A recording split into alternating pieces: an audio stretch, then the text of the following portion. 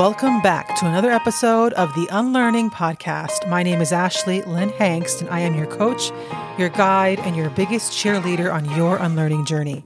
The Unlearning Podcast is all about helping you learn to love Jesus and your neighbor through healthy, life-giving Christian theology. On today's episode, we are continuing our series on the Gospel of Luke and spending time examining the call of Christ upon our lives and the lives of the disciples. I know that doesn't sound like the most tantalizing podcast episode to you, but I want you to consider for a moment, what is God's calling upon your life?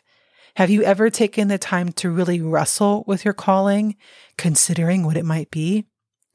I've been reading a book by Greg Levoy on this very topic. It's called Callings, Finding and Following an Authentic Life. And the book is amazing. Levoy wrote, and I quote, "Calls are essentially questions. They aren't questions you necessarily need to answer outright. They are questions to which you need to respond, expose yourself, and kneel before. You don't want an answer you can put in a box and set on a shelf. You want a question that will become a chariot to carry you across the breadth of your life. A question that will offer you a lifetime of pondering, that will lead you toward what you need to know for your integrity and draw you to what you need for your journey and help you understand what it means to burst at the seams." End quote. I love Levoy's articulation of a calling, questions that when we pursue the answers, life bursts within us at the seams. When we think about this special feeling of being called to some things, we sometimes limit it to our understanding of ministry, as if having a calling is only for those special holy people who love the church, who feel called to serve the church. But God calls all of us to different vocations. Some people are called to be lawyers. Some people are called to be janitors. Some people, mothers, and others, activists. Some people are called to be both mothers and activists. God makes no distinction in what we are called to do. It is all holy. It is all sacred. It's all a matter of truly understanding and embracing what you are distinctly called to do. For some of us, this special feeling we have of being called towards something is frightening. We are afraid of what it will cost us, what we have to sacrifice in order to pursue our calling. Perhaps you do feel called to ministry or to be an artist or even a parent, but this call is so challenging and so costly that you feel unsure if you're even willing to make the sacrifice.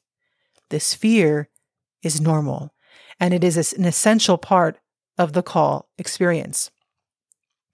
By looking at the moment when Jesus called the disciples to ministry, I hope to inspire you to overcome your fear and to possibly reconsider your own call or reimagine what it might be. My hope is that this episode will give you the strength and the courage to step out into your own calling and into all of those unanswered questions, into a spiritual life of maturity, growth, and adventure. Let's get started. As evangelicals, we are taught that God is calling all of us to the same single mission, and that mission is evangelism. We were taught that the Great Commission is God's great purpose for all of us, and that we are to do everything we can to honor God by spreading the gospel message of sin and salvation. Now, on some level, I believe this is true. I believe we are called by God to honor the divine within us and to celebrate God's goodness by practicing a radical love. But I'm not sure about evangelism, especially when we define evangelism as convincing people that they're sinful and condemned to hell. Is persuading other people that they are damned to hell really the Great Commission? Is this really what God wants? Does our Creator really call all 7 to 8 billion people on this planet to simply live their lives in constant pursuit of convincing people that they are headed for hell if they don't check off the Christian box in their bio? What about climate change? Whose job is it to persuade people to actually believe that the ice caps are melting? And what are the consequences of failing to persuade one another to accept the damage that we are causing our planet? And what about gender or racial equality? Who is called to this very important work, a kind of work in which the lives of literally billions of people depend? Who is going to help immigrants if not the highly specialized lawyer who is skilled in getting the law on their side? Pastors have often argued that it is through our secular work that God calls us to evangelize, but that's awkward and often very misleading. Are we helping immigrants so that they can be persuaded that they are sinful and need Jesus? What if they don't agree? Are we taking care of the planet so that people can believe that they are born in sin? What if they stay devoutly Buddhist or atheist? Does this mean we have failed to live out our calling? These are real questions we have to answer if we are going to unlearn some of the toxicity around how we understand the purpose of our lives. I once heard the Rev. Canon Susan Russell of the Episcopal Church say that our purpose in life is to be in relationship with God and others. I love that. I believe that. To be in relationship, to connect, to love, to respect, and to help each other.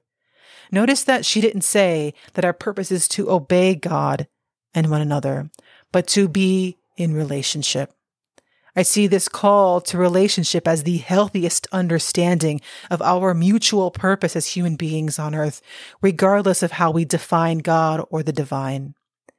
We are called by God to be in relationship with God and others, and I believe that each of us is called to a deeper, more personal call that expresses our unique gifts, talents, and longings. In the Gospel according to Luke chapter 5, we read the story of Jesus calling his first disciples. Let's hear Luke's account of when Jesus called the disciples in order to better understand God's calling upon our own lives. Once while Jesus was standing beside the lake of Gennesaret, and the crowd was pressing in on him to hear the word of God, he saw 2 boats there at the shore of the lake. The fishermen had gotten out of them and were washing their nets. He got into one of the boats, the one belonging to Simon, and asked him to put out a little way from the shore. Then he sat down and taught the crowds from the boat. When he had finished speaking, he said to Simon, "Put out into the deep water and let your nets for a catch." Simon answered, "Master, we have worked all night long but have caught nothing. Yet if you say so, I will let down the nets." When they had done this, they caught so many fish that their nets were beginning to burst. So they signaled their partners in the other boat to come and help them, and they came and filled the boats so that they began to sink. But when Simon Peter saw it, he fell down at Jesus' knees, saying, "Go away from me, Lord, for I am a sinful man."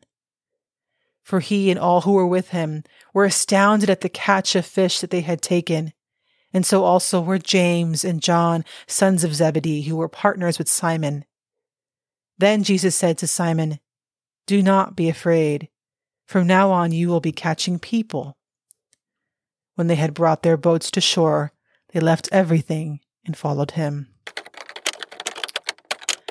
It's weird that right when Peter pulls in a huge catch, he's called to go somewhere else, to do something he doesn't fully understand. It's like having a small business, and right when people start buying your product and you go international with this distribution, God calls you to sell your business and to move on to something completely different, something unknown, something that will cost you everything.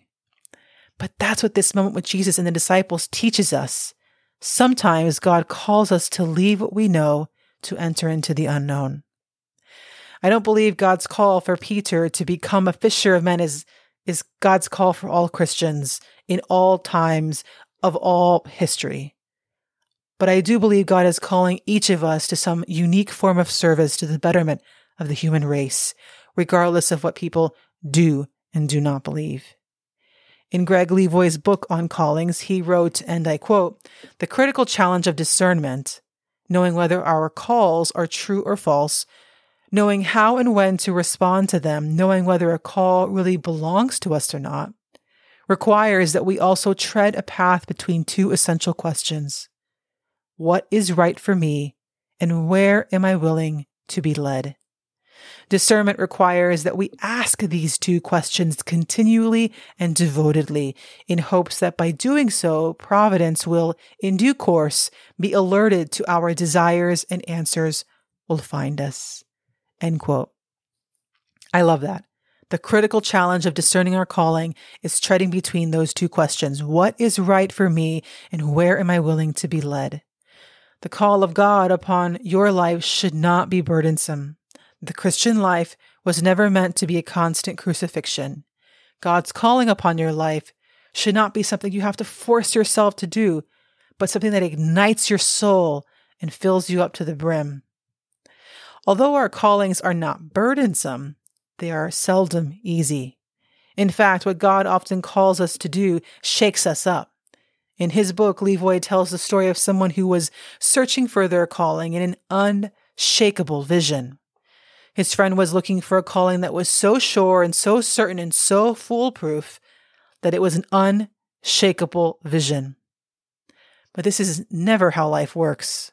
God never gave Moses an unshakable vision when he told Moses to go back to Egypt and to demand that Pharaoh let my people go. There was nothing certain about that. What Moses lacked in an unshakable vision, he gained in an unshakable God. Yahweh was going to deliver the Israelites whether Moses was part of this liberation or not. It was the same with Esther. When Mordecai told Esther about Haman's plot to kill the Jews, begging her to speak up on behalf of her people, he sensed her hesitancy. This call was not an unshakable vision, but God is an unshakable God. Mordecai told her, "Do not think that in the king's palace you will escape any more than all the other Jews. For if you keep silent at this time, relief and deliverance will rise for the Jews from another place. But you and your father's family will perish." Who knows? Perhaps you have come to royal dignity for such a time as this. Perhaps God has called you to a shakable vision for such a time as this. Levoy goes on to write that we must therefore be willing to be shaken up, to submit ourselves to the dark blossomings of chaos in order to reap the blessings of growth. Much of this is axiomatic. Stress often prompts breakthroughs. Crisis points toward opportunities. I'm quoting Levoy here. Chaos is an integral phase of the creative process, and protest abets the cause of democracy. The whole science of immunization is based on this wisdom. We introduce a little bit of chaos in order to prevent a lot of chaos. Just enough, but not too much. We shake up the system for the sake of helping it evolve and become stronger. End quote. It's interesting, isn't it? Submitting to the dark blossomings of chaos, introducing a little bit of chaos in order to prevent a lot of chaos. If God is calling you to be an actor or a social worker or even in an intimate relationship with someone else, don't look for an unshakable vision. Consider submitting yourself to being shaken up, to entering into the dark blossomings of chaos, to a life of unanswered questions, and to the uncertainty of adventure. Sometimes following our calling can feel like we are working all night catching nothing. But if the Spirit of God is nudging you to go out into the deep water and let down your nets, consider trusting God's Spirit with your calling. Sometimes toxic shame can settle in when it comes to our calling. We feel like Simon Peter, ashamed of our longings and spiritual yearnings because we wrongly believe that we aren't good enough to pursue our calling. Remember that Jesus encouraged the disciples to not be afraid. Instead of fish, they would be catching people. Instead of what they always believed was their calling, God was calling them to use their skills to a different mission, to step into the unknown and to follow Jesus. I often think about my own calling upon my own life. I definitely feel called to be a wife and mother. I've always felt that way, and I thank God every day that I get to live out that calling with Jen and our baby girl. But I also feel called to spend my life in ministry, serving a church.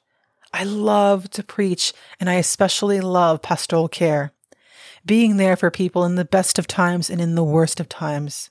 I anxiously await the day that I get called to visit someone in the hospital or to go to someone's home to be with them and pray. This podcast is an extension of that call to ministry. I feel called to do this work with you, to shepherd you towards a healthy relationship with Christ through the process of unlearning. But in addition to all of that, I also feel called to be a writer, specifically a creative writer. Last January, I began writing creatively again. I began outlining a limited series about the missing child of a lesbian couple in the South in the 1990s. I began working on my novel. I took a year-long class with the Writing Academy with the Golden Crown Literary Society for Authors. I just finished a pilot script and plan on submitting it to various festivals. I find so much excitement and fulfillment in creative writing. It's a different kind of fulfillment than what I experience with my relationship with my family or the church, but it fills me to the brim. And so I know that God is behind this, that God is calling me to this and to the church and my family. But what happens if we don't answer our call? Levoy also wrote about this. He wrote, and I quote, "If we do not do so, if we do not answer our call," the Sufi poet Kabrit said that our lives will be infected with a kind of weird failure. We'll feel alienated from ourselves, listless and frustrated and fitful with boredom, the common cold of the soul.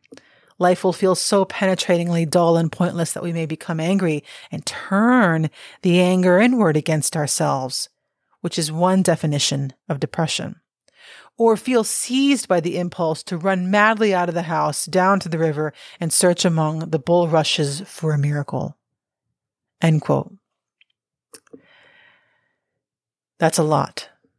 That's what can happen, though, if we do not answer our calling, if we don't even take the time to explore what it might be. I want you to think about God's calling on your own life, but try to put evangelism on the table for a minute. Leave it there and go for a walk. Take your dog or your son or a cup of coffee and really let yourself dream of what your life could be. I believe the Spirit of God, the Spirit of the divine, is constantly nudging us towards our calling.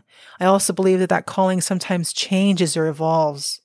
Don't fall into this pit of weird failure where your soul sits in a kind of boredom or ennui. Answer the call of God upon your life to whatever that may be, and trust that even in the dark blossomings of chaos, that God is there with you, helping you live out your great adventure, the one that you were created to live, one day at a time. Thank you so much for joining me on this unlearning journey. Until next time, my name is Ashley Lynn Hengst, and you are listening to the Unlearning Podcast.